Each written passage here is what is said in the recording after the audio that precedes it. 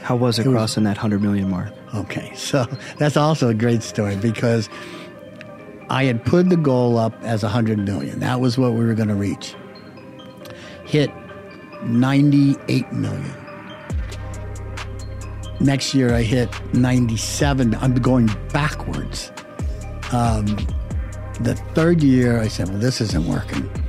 And I changed the goal to 250 million. And we blew past 100 million. Blew past it. And it's another lesson that said, hey, when you start getting close to your goal, you better change your goal. Yeah. Right? Change Absolutely. your number. Don't wait till you reach it to try to change it. Yeah.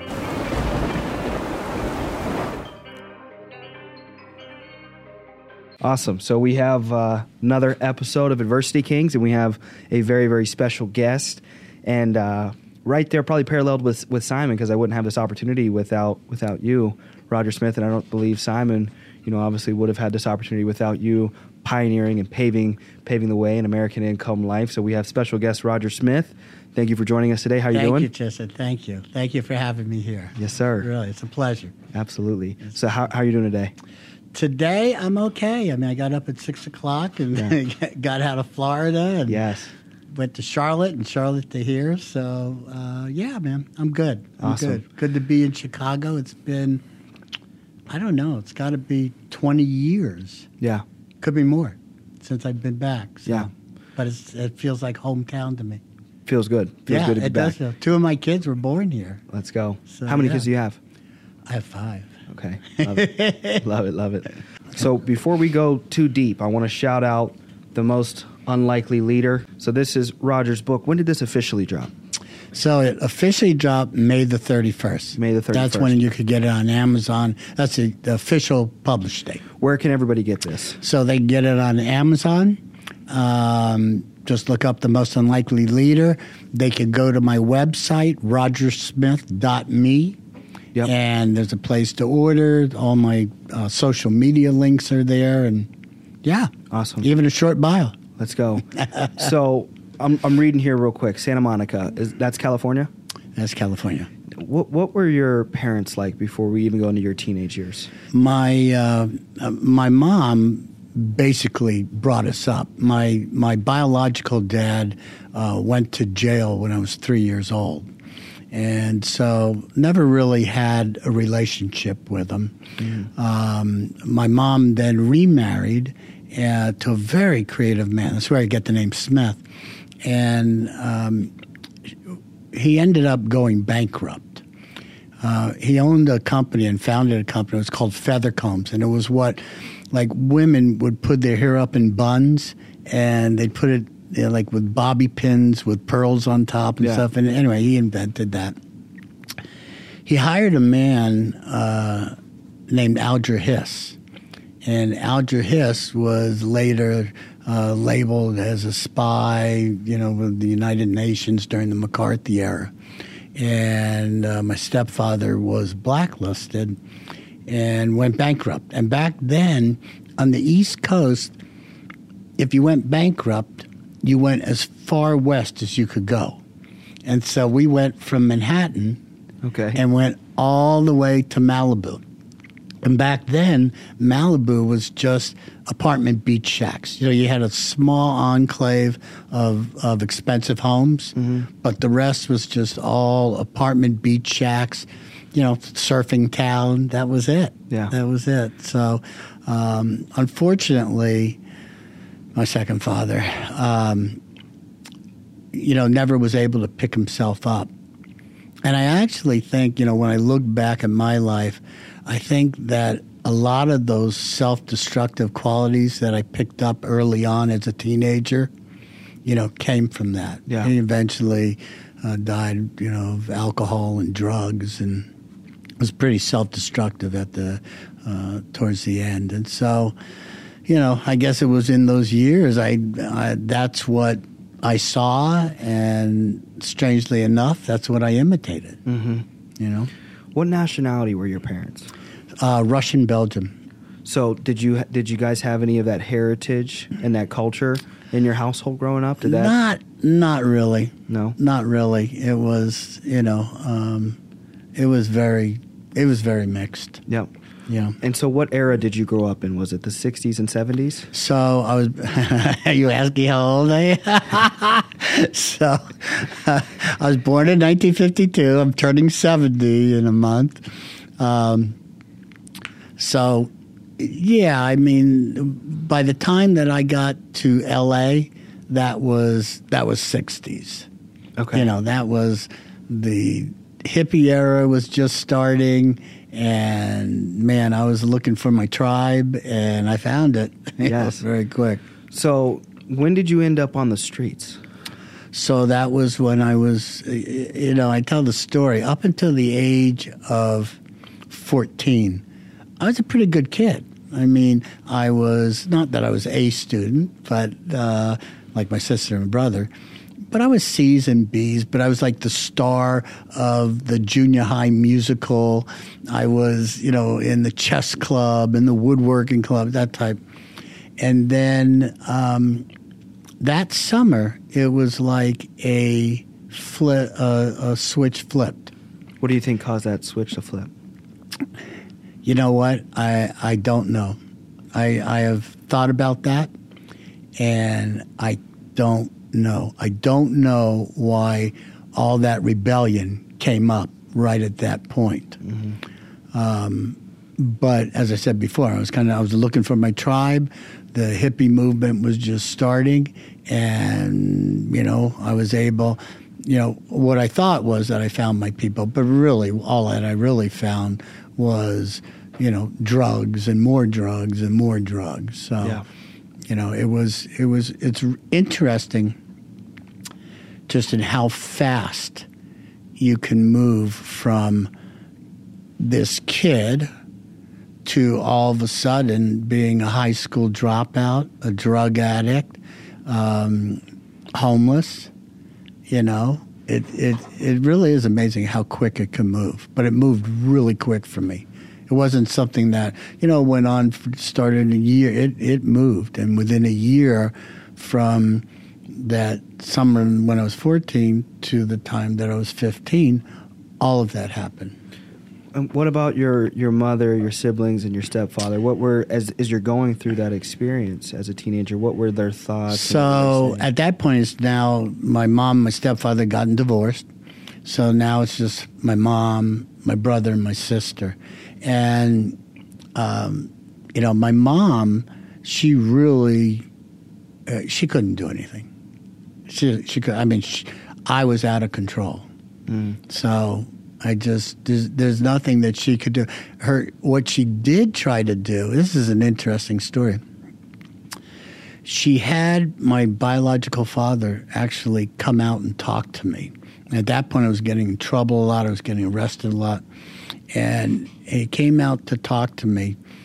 And he said, Roger, listen, your sister and brother, they're, some kids are made for college and some aren't. And your sister and brother, they're made for college. You, on the other hand, you should probably just like be in a trade or something.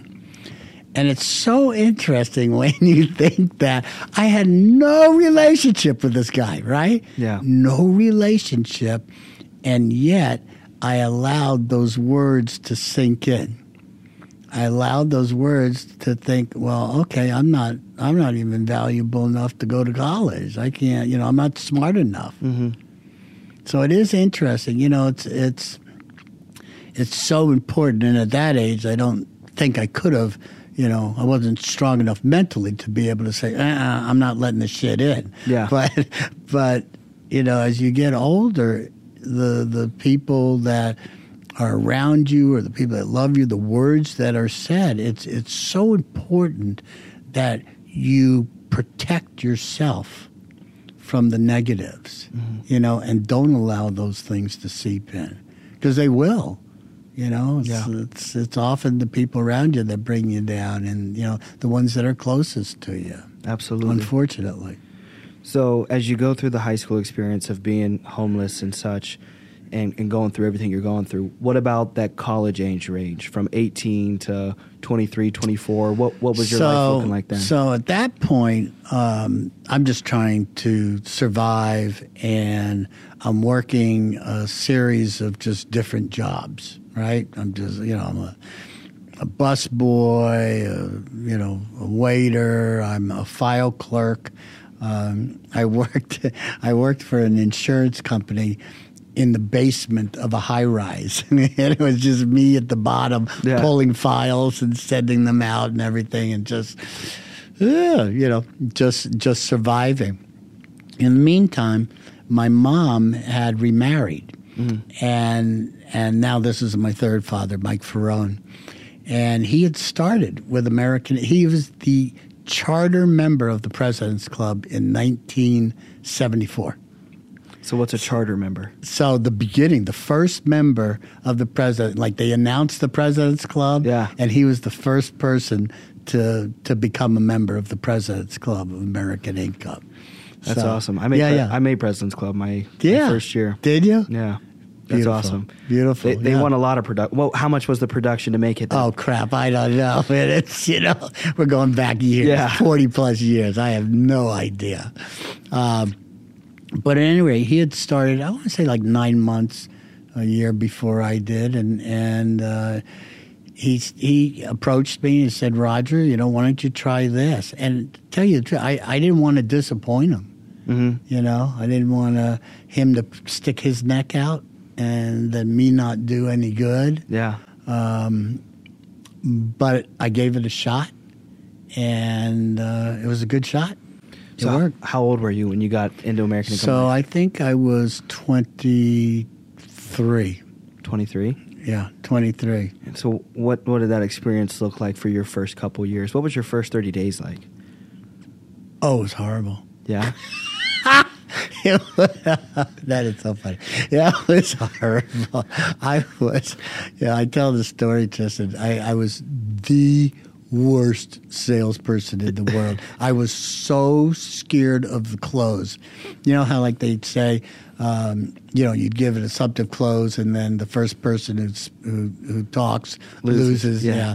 I never liked that. And I especially never liked it for American Income, because nobody loses in this. You know, people, they're able to have an insurance policy that takes care of their family. The salesperson, is able to make a living. So I never thought anybody loses. But having said that, it sure is the first person who talks is going to be the person buying. Yeah. So one way or another, I would close the sale, and the back of my neck would start to shake so hard that I literally thought that that the clients thought I was having an epileptic seizure. I did. I was scared to death of it. And it really just, it goes to show that you can find success if you're willing to learn the behavior to be successful. It's not like I was a natural-born salesperson or a natural-born leader or a natural-born CEO. It was all learned behavior. And as a salesperson, I believed I worked harder than anybody else. When other people were doing 4 or 5 or 6 presentations a day, I was doing 8 and 10 presentations a day. I would practice my presentation every morning. And people question that. They go, well, why would I have to practice if I'm going to be doing presentations? And the answer is so you could get better. And so what happens when you do that, or when I did that, is as I practiced more, gave more presentations, I started to get better results. And when I got better results, then I started to gain confidence. Mm-hmm. And as I gained confidence, I even got better results. And it just snowballs on itself until in the end I was Agent of the Year. Wow. Yeah, but it's so interesting because, like I said, never in my wildest dreams would I have thought that I could be this successful salesperson. Wow. Who was your SGA? So it was a couple of guys partnered in California. Rancier Landau were the SGAs. Now, were they kind of founders? They weren't. With American Income Life or no? So they were close to that. Close to that. They were not in the original group, Okay. but right in the next group that came in after that. And then were you the CEO after Bernard? Yep. So then I'm assuming that Bernard, did he hand select the SGAs initially and then kind of divvied up territory? Is that how that went? So his first year of founding American Income Life, did he just find he found people, connected with them, had some friendships with them, and had them come with American Income. I don't know if you ever heard of this story, but there was a time early on where American Income was about to go under. Mm-hmm. The banks were asking for the loans. Mr. Rappaport understood that he was losing money on his disability policies and A&H policies. And he had to go to the SGAs and say, hey, listen, we're going to become a life company. We'll have some A&H products, but we're going to become a life company. And he made the contracts rich enough, the renewals, right, mm-hmm. that the SGAs were willing to transition over into selling life insurance. Wow. It's a big deal. Yeah. It's a big deal because otherwise if they hadn't, there might not have been an American Income at that point. So it's not like everything goes well and everything the company kept on building. That's not the way it is. It's not the way it is with anything. Yeah. And it wasn't that way with him either. Wow. Now, getting back into your career with American Income Life, how quickly did you advance through the ranks? So, back then, it was really vertical management. So you'd have an SGA, you might have two MGAs, and under that MGA, he may have a GA, maybe two. There wasn't a lot of opportunity, and you really had to separate yourself in order to have opportunity. But in this case, I moved up to MGA. My stepfather got the opportunity to become the SGA in Oklahoma. And so I went with him. He went as the SGA and I went as the MGA. And we went to Oklahoma. And then after a couple years, I wanted to kind of separate myself. And so I went into Arkansas as the SGA. That's where I was born. Was it? Yeah. Arkansas is great. I was born in Little Rock. Yeah. No, I really enjoyed Little Rock. It's a very, very pretty state. Yeah. It was definitely, I tell the story of me moving from L.A. to Oklahoma. So in L.A., I'm working Watts, South Central, Inglewood. That's my that's my hood. That's where I'm working. Okay. And I'm driving. This is 70s, right? So I have a purple Cougar, orange wheels, orange padded back, orange roof, and I have an afro. Right? I mean, I'm definitely, it's the 70s. Yes. So we end up taking that position in Oklahoma, right? So I drive my car cross country, and I stop at a bar. First thing, I got in Oklahoma City, stopped at a bar, came out a couple hours later, my car is gone. The car is 2 blocks away and has been burned to the ground. Literally burned to the ground. And it was at that moment I said, all right, Roger, listen, you are definitely going to have to transition here. Yeah. You're going to have to become a chameleon. And, that's what I did. Wow. Yeah, it's crazy. So now you became the SGA in Arkansas? So I became the SGA in Arkansas. How old are you then? Let's see. So by then I was I want to say 28. Maybe I was 28 years old. And you were the youngest SGA at that time. At that time. But that did not last long. Yeah. There's a lot of guys coming up at that point. And so, and then with your promotion, I want to kind of backtrack a little bit. Was it obviously working your way, becoming Agent of the Year, being able to produce the product, but what about recruiting? What did you do for recruiting? So, same thing, ads in the paper and bring them to the office and you would do your recruiting. Yeah. You know? Yeah, I had... It's interesting how many times I would take a step forward and then go backwards. So I'm in L.A. I'm in the middle of an interview, and we're in an office building. I want to say it's like, I don't know, 10 stories high, and we're on like the 6th or 7th floor. I'm in an interview. The secretary, I'm a supervising agent, and it must have been, I want to say it was one of my first or second interviews I'd ever done.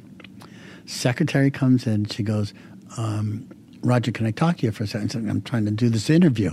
And she goes, could you just come out for a second? So I came out, and she said, the police are here, and they want to arrest you. And I said, well, shit, that's not going to happen here and now. So I remember walking back into that office, looking at that guy with a straight face and say, listen, I have got to go right now, but I want to tell you, once again, this is the greatest opportunity that you could ever have. And then I walked out, told the secretary, listen, they can meet me on the sidewalk downstairs. There was like a fire escape that you could go down. And I met them down, and they arrested me for like 40 parking tickets, which then I learned the lesson that, yes, you do have to pay your parking tickets. Yeah. But that was like my initiation into recruiting, and not a good one. Yeah, that's hilarious. Now, jumping back into the beginning of your SGA career, how did Arkansas go, and then where did you go from there? So Arkansas was great. It was great. It was the first time it's interesting when you look at the numbers today, but it was the first time that a small state had written over $1 million. Yeah. So I mean, that's massive back then. Yes. How many years ago from now until then, like back then in comparison to now, how many years ago was that? So, so that would have had to have been, I don't know, 30, 35 years ago. So if you round it up to 40 with inflation, and if everything doubles every 20 years, you figure $1 million then to, it would have really been like doing $4 million. Yeah. So like what we're doing right now is what you did your first year as an SGA. Yeah. That's incredible. So and were you a startup? Or did you take over? There was only one person. Okay, but there wasn't like I think the database here. I think we got like 4,000 or 5,000 resources. I don't know. Oh no. You probably no. And back then when you took over a state, you started from scratch. So I did the public relations. I did the recruiting. You guys did it all. We did it all. And unfortunately, a lot of the places that I took over. There was a really strained relationship with labor. Yeah.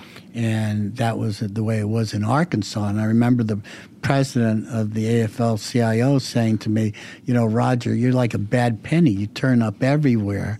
And I said, yeah, man, that's and you're going to see me everywhere. That is my job to make sure that wherever you need me or don't need me, that we're going to be there and we're going to show you our support. Yeah. In Chicago here, the AFL-CIO had boycotted American Income.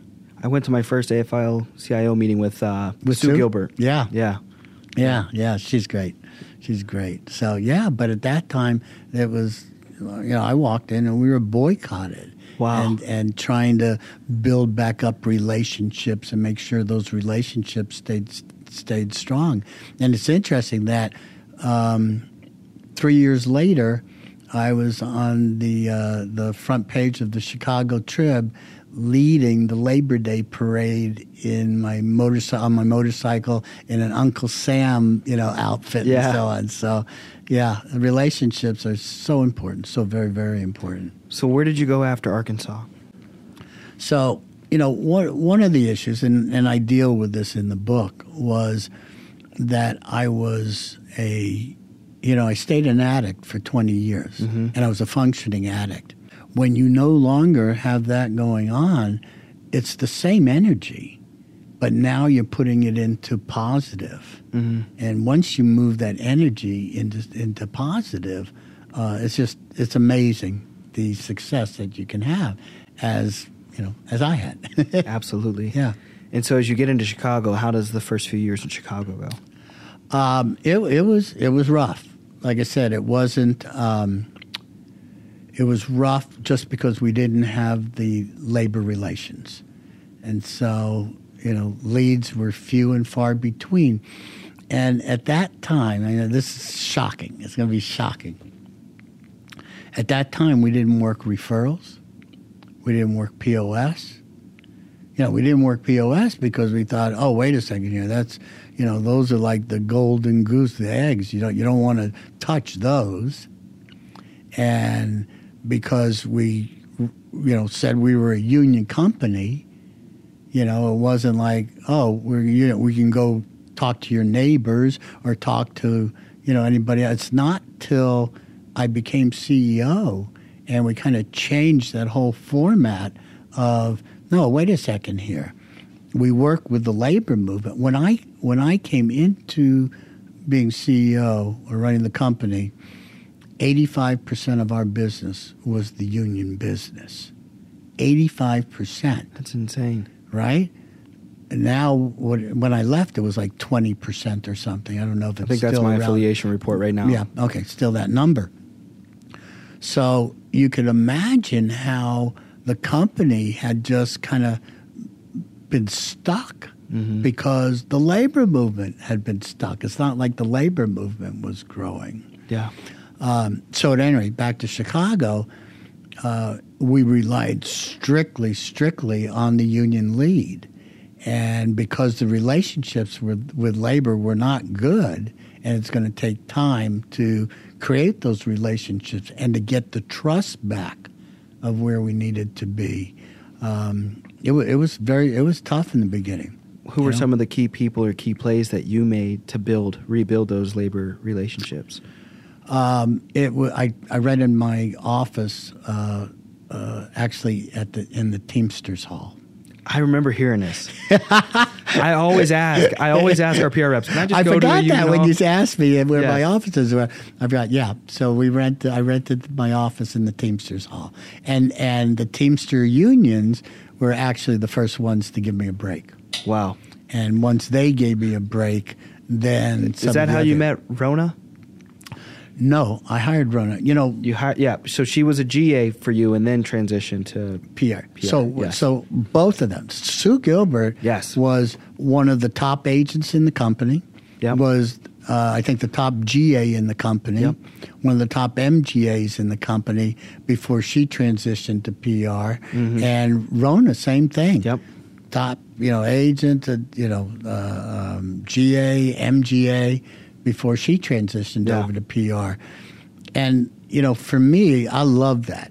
And you should love that. Yes. Because when you have your PR people who also understand what it's like to be in the field. Yes. That makes a big, big, big difference. Yeah. And both of them really. So they were, in the beginning of my operation, they were key players. Yes. In that.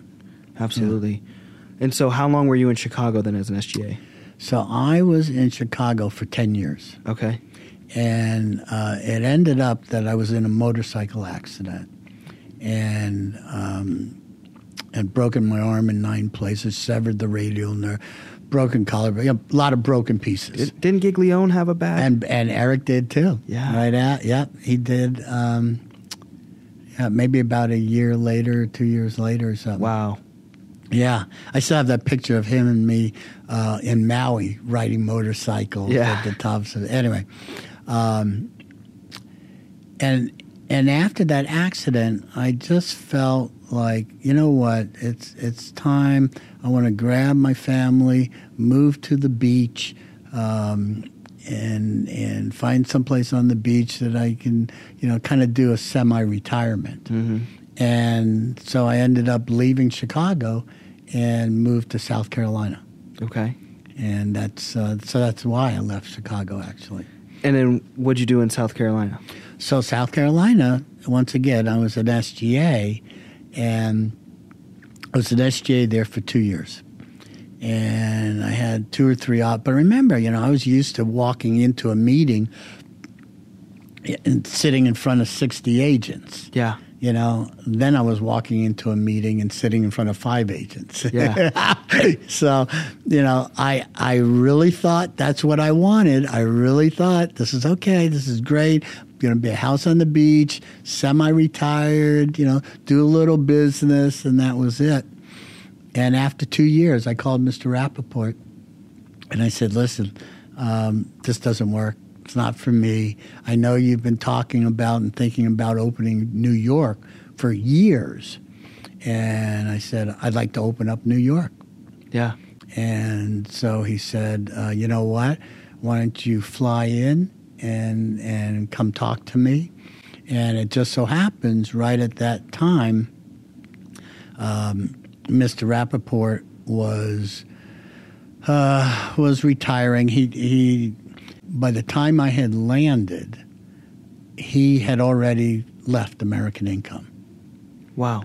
And the president of American Income, Chuck Cooper, had said, well, I know you were coming to talk about running New York, but would you like to run the company with me? Wow. Yeah, wow. And that changed literally in a matter of weeks, where he ended up kind of overstepping his boundaries, giving some ultimatums. And CB didn't like that. And who is CB? CB was the CEO of Torchmark, which is now Globe. Yes. And he didn't like that ultimatum. Mm-hmm.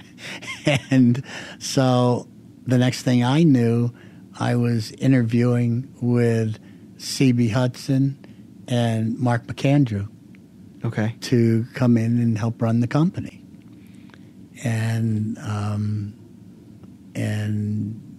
then I was in. And, Mark, who was really is one of the best mentors you could have in your life. He was so great, so intelligent, so creative. Was he like a COO of Globe? So Mark McAndrew at that time was the CEO of Globe, the company. Okay, which was the direct marketing arm of Torchmark. Okay. And I think he was also the CEO of United American Insurance at that time. Okay. So he was the CEO of 2 of the insurance companies. And now CB had made him the CEO of American Income Life. Mm. And so, and Mark was extremely hands-off,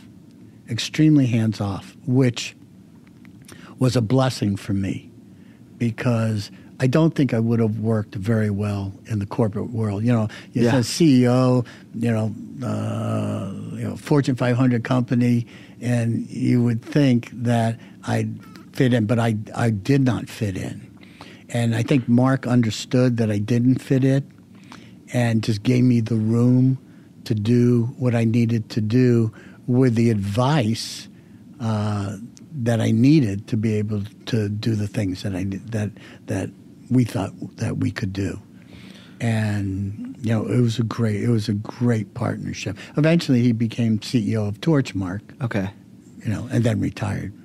And what was the relationship with Mr. Rappaport in this transition? So Mr. Rappaport was pissed. And at that point, my loyalty, as always, was to American Income. Yeah. Even though Bernard had been my mentor and had given me my shot and all that stuff, Yeah. my loyalty was still with American Income. And so I said, hey, listen, we have got to distance ourselves. And then he just became the biggest cheerleader you could ever have. Yeah. I mean, it was our relationship for those years until he died was just great. It Yeah. was just great. That's good. But during those 2 years, it was tumultuous. It was, it was not good. Now, what year did he sell to Torchmark? So he sold to Torchmark, I want to say 96? in 80, I'm sorry, in 94, I thought Torchmark bought. Okay. But it could have been 96. I will tell you that for the 3 years between 96 and 99 when I came in, we talked about it as the dark ages because it was a time where there was a jockeying for power between Mr. Rappaport, between Chuck Cooper, the president, and Bill Garner, who was the vice president. And each were going in different paths. It's interesting because when Torchmark bought American Income, it had been growing up until that point. As soon as they bought it, it stopped growing. And it was like, it's like you buy a toy off a shelf and then it stops working. Yeah. That's how you shake it. I mean, that's what was happening with Torchmark. They bought this company. It was profitable. It was growing. And then it stopped growing. And in that time, it's like all this jockeying for power. And it was, it's a great lesson in leadership, Tristan, which is if you want to dismantle a company, if you want to stymie growth, have your leadership going in different directions. It's so important for there to be a leader and for that leader to be visionary and everybody following that person. Yeah. When it starts splintering off, it's not a good time. So when he sold, is that when he left? So when he sold, he stayed on as the CEO for, I think it was like a couple years after. So Okay. I want to say that he stayed on for 2 or 3 years after. But what happened, CB was on a analyst call. And on that analyst call, they said, listen, American Income has stopped growing. What's going on? And he says, well, if it doesn't straighten out, we're going to have to make some changes in management. That was the statement that threw everything off. And then what year did you officially become CEO? So I came in as the vice president, and Mark was president and CEO. That was in 99. Okay. Then in 2002, I became president. And then maybe 2004, president and CEO. And then how you were CEO till 2017 or 16? To 2017. That was awesome. That was the year I was hired. Yeah. Yeah. Exactly. 2017. So yeah, we had a great run. We had a good run. So talk about the run from 04 to 17. We grew double digit year after year after year. That's not to say that there was growth every year, but when you average it out, we were probably 11, 12% a year growth. Wow. Over that 10 or 12 years. Made major changes that changed the company. Literally just changed the face of the company. It's one of the reasons why you're in the position that you could be. There's two major changes that happened that really changed the ability for American Income to grow. One is that we formed a laptop presentation. I wanted to get everybody on the same track. We wanted to introduce the e-app. And, if you think about it, how hard would it have been able to move into virtual selling if we hadn't had that all set up, right? Oh, it would have been impossible. So that was a big thing. The second thing, and what I believe was the bigger one, was the PR centralization. So up until that time, you had an SGA. He controlled the territory. He had his PR people, or she did, and they controlled the leads in that territory. And so if let's say you were the SGA and you became complacent, then I was forced to either replace you, right? Yep. And or just let you stay in that comfort zone and stop growing in that territory. If I replaced you, then I had the gamble of, well, is the next person that I'm bringing in, are they going to be better than the person that I'm replacing? And sometimes they were, sometimes they weren't. But as long as the SGA controlled the leads in that territory, then the company was stuck with whatever that SGA decided they were going to do. Yeah. Or, like I said, I had to replace them. Once the company took over taking care of the leads for the territories, then if you got complacent, I didn't have to terminate you, right? You could stay at that level, but I could put another 2 or 3 SGAs because now I was controlling the leads that were going out to the territory. And once that happened, growth exponentially grew. I mean, it was, I don't know at what point, I can't say specifically, but I want to say, let's say that we were at 60 or 70,000, 70 million a year. And I want to say in the ensuing couple years, we were up at 120, 130 million. I mean, it was... How was it crossing that 100 million mark? Okay, so that's also a great story because I had put the goal up as 100 million. That was what we were going to reach. Hit 98 million. Next year, I hit 97. I'm going backwards. The third year, I said, well, this isn't working. And I changed the goal to 250 million. And we blew past 100 million. Blew past it. And it's another lesson that said, hey, when you start getting close to your goal, you better change your goal. Yeah. Right? Change your number. Don't wait till you reach it to try to change it. Yeah. And that was just the perfect example of how you could go past. That's awesome. Yeah.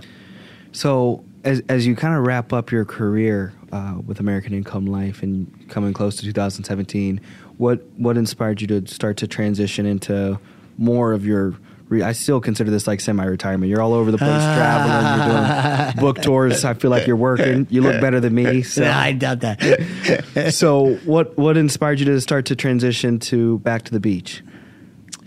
Well, as I said before, I grew up on the beach. So I love the beach, wanted to be close to the ocean. And it was time for me to retire. I never did that well in a corporate environment. Mm-hmm. And after Mark retired, it became, in my mind, pretty corporate. Yeah. And that's not good or bad. It's American Income has definitely done well, since I left. So it's not like, it's not good or bad. It's just different. And it wasn't something that, I guess I had complete control, and I didn't want to work in a situation where I didn't have complete control. Yeah. Like I said, I'm not saying whether it's good or whether it's bad. It's just the way I was. Mm-hmm. And so I thought, you know what? It's time for me to retire. The other thing is that it gets to a point where you go, you know what? I really want to hit this 250 million. But I'm not that guy. that's going to take it to $500 million or $1 billion. I knew that. Yeah. I knew that. It's like the older you get, you go, okay, listen, here I'm starting to feel my limitations. And what we needed were people younger, that can move in this environment and grow the company. And I was super, super fortunate to have Steve Greer and David Zolfin, to move into those roles. And so I thought, okay, what's next?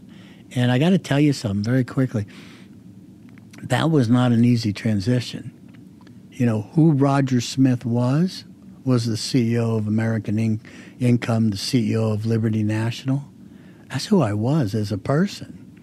And when I retired, it was like, oh shit, who am I? Yeah.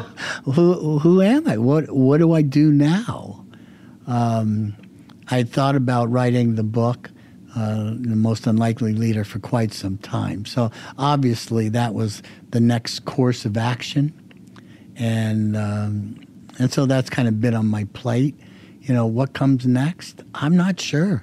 I'm not sure. It is a chapter that is unknown to me right now. So as you reflect back on your career, and this is probably a tougher question, but can you think off the top of your head maybe 2 or 3 of your best players or best students that you had the privilege of developing and spending time with? Yeah, I wouldn't do that. Yeah, I was like, I might be able to get this out of him, but maybe not. I'm not going to answer that. I will say to you that there definitely have been people that SGAs that have just been amazing in their growth. So, one of them is your partner, is Simon. Yes. But with Simon, it's far different from just he's been able to grow his organization big. With Simon, it is like he is the epitome of leadership. Mm-hmm. And when I say that because of where his heart is. If you can stay humble as a leader, if you can have humility as a leader, if you can remember where you came from as a leader, then you also understand about your responsibility to put back into the community, to pay it back. Yeah. And what Simon has done with the organizations that he's founded, with his charitable being and putting back into the community and everything, it talks so much about who he is as a human being. Mm-hmm. It's one thing to want to see people to want people to succeed so that it looks good on you. It's another thing for you to want people to succeed because you genuinely care about their success. Yeah. And Simon genuinely cares about the people he's leading, about their success. Yes. And when you combine it with all these other attributes, you go, geez, he is the perfect one. If I could have 100 of those, man, we'd be doing 20 billion. It's just, it's crazy. So, yeah. Absolutely. Yeah. What about, what's your proudest moment over your entire career? I don't know if I have a proudest moment, Tristan. I don't have one standout thing that goes, wow, that was the moment. I think that I have been blessed beyond what I ever thought was possible. And I think that the successes that I have been gifts. And I think that I was very, very fortunate to be surrounded by people who wanted to be led, even when they didn't want to be led by me. But I was able to do all the things that I ever wanted to do and have the successes that I have. So to me, it's not a moment.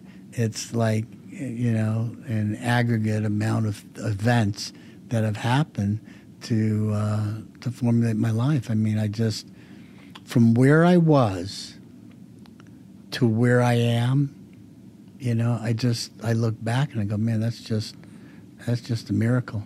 And I don't know why, and I don't know why I deserved it, but it was a blessing. Love that. I appreciate that. Now, if I were to blow that question out for your entire life, is there a moment in your life where you're like, that's my proudest moment in my entire life? Or would it kind of revert back to the blessing of American Income Life? Well, it would be. I mean, listen, your kids are always, always so important in your life, and in the book, I talked about each of the kids and kind of seeing the moments where they really blossomed, into adults and who they are as human beings. And so, if I look back and go, where are, the great moments in my life, it's like those moments where I saw my kids really start to blossom and become, the individuals that they are and that I love. Love it. Yeah. So as we wrap up, what are 2 or 3 things, especially for the listeners that are tuning in and more so in regard to our industry, getting into the insurance business and transitioning into leadership, for them to, if you had to start over and you had to get to $1 million in 12 months, what would be 2 or 3 things for an individual to do that? So here's the first thing. You got to examine yourself. And you've got to examine your thinking. I talk about this. I'll talk a little bit tomorrow about your belief systems. But I will tell you that the most important thing that you can do is just come to the understanding that however big your thinking isn't big enough. I mean, that you have to get to that, to understanding that and recognizing that. So if I was starting off, the first thing that I would come to the realization is that I can't do it by myself. And I think that for people transitioning into leadership, I think that's a big issue. They're trying to trying to do it by themselves and trying to build it by themselves, and they hold it too tight. And the reality of it, at some point, there's a light bulb that should come on, and it should be out of frustration where you go, man, I just can't do this all by myself. And the answer is yes, finally, you got it. You can't do it all by yourself.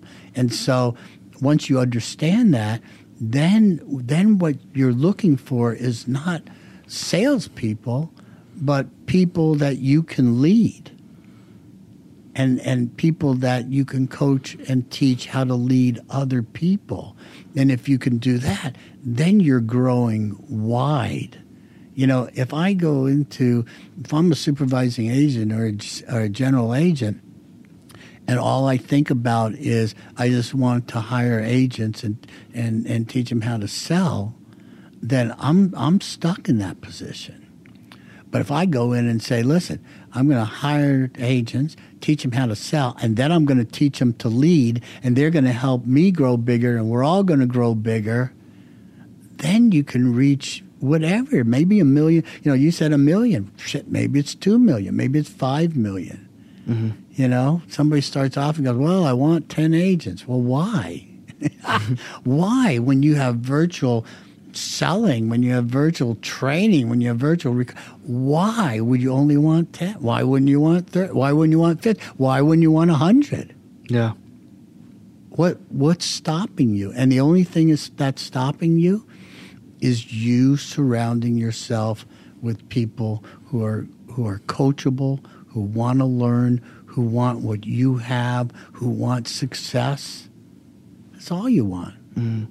Because that's a person that you can teach, and that's a person that you can surround yourself with. And that's what you have to do. Absolutely. Yeah. I asked 2 or 3 questions that are maybe a little more biased to myself.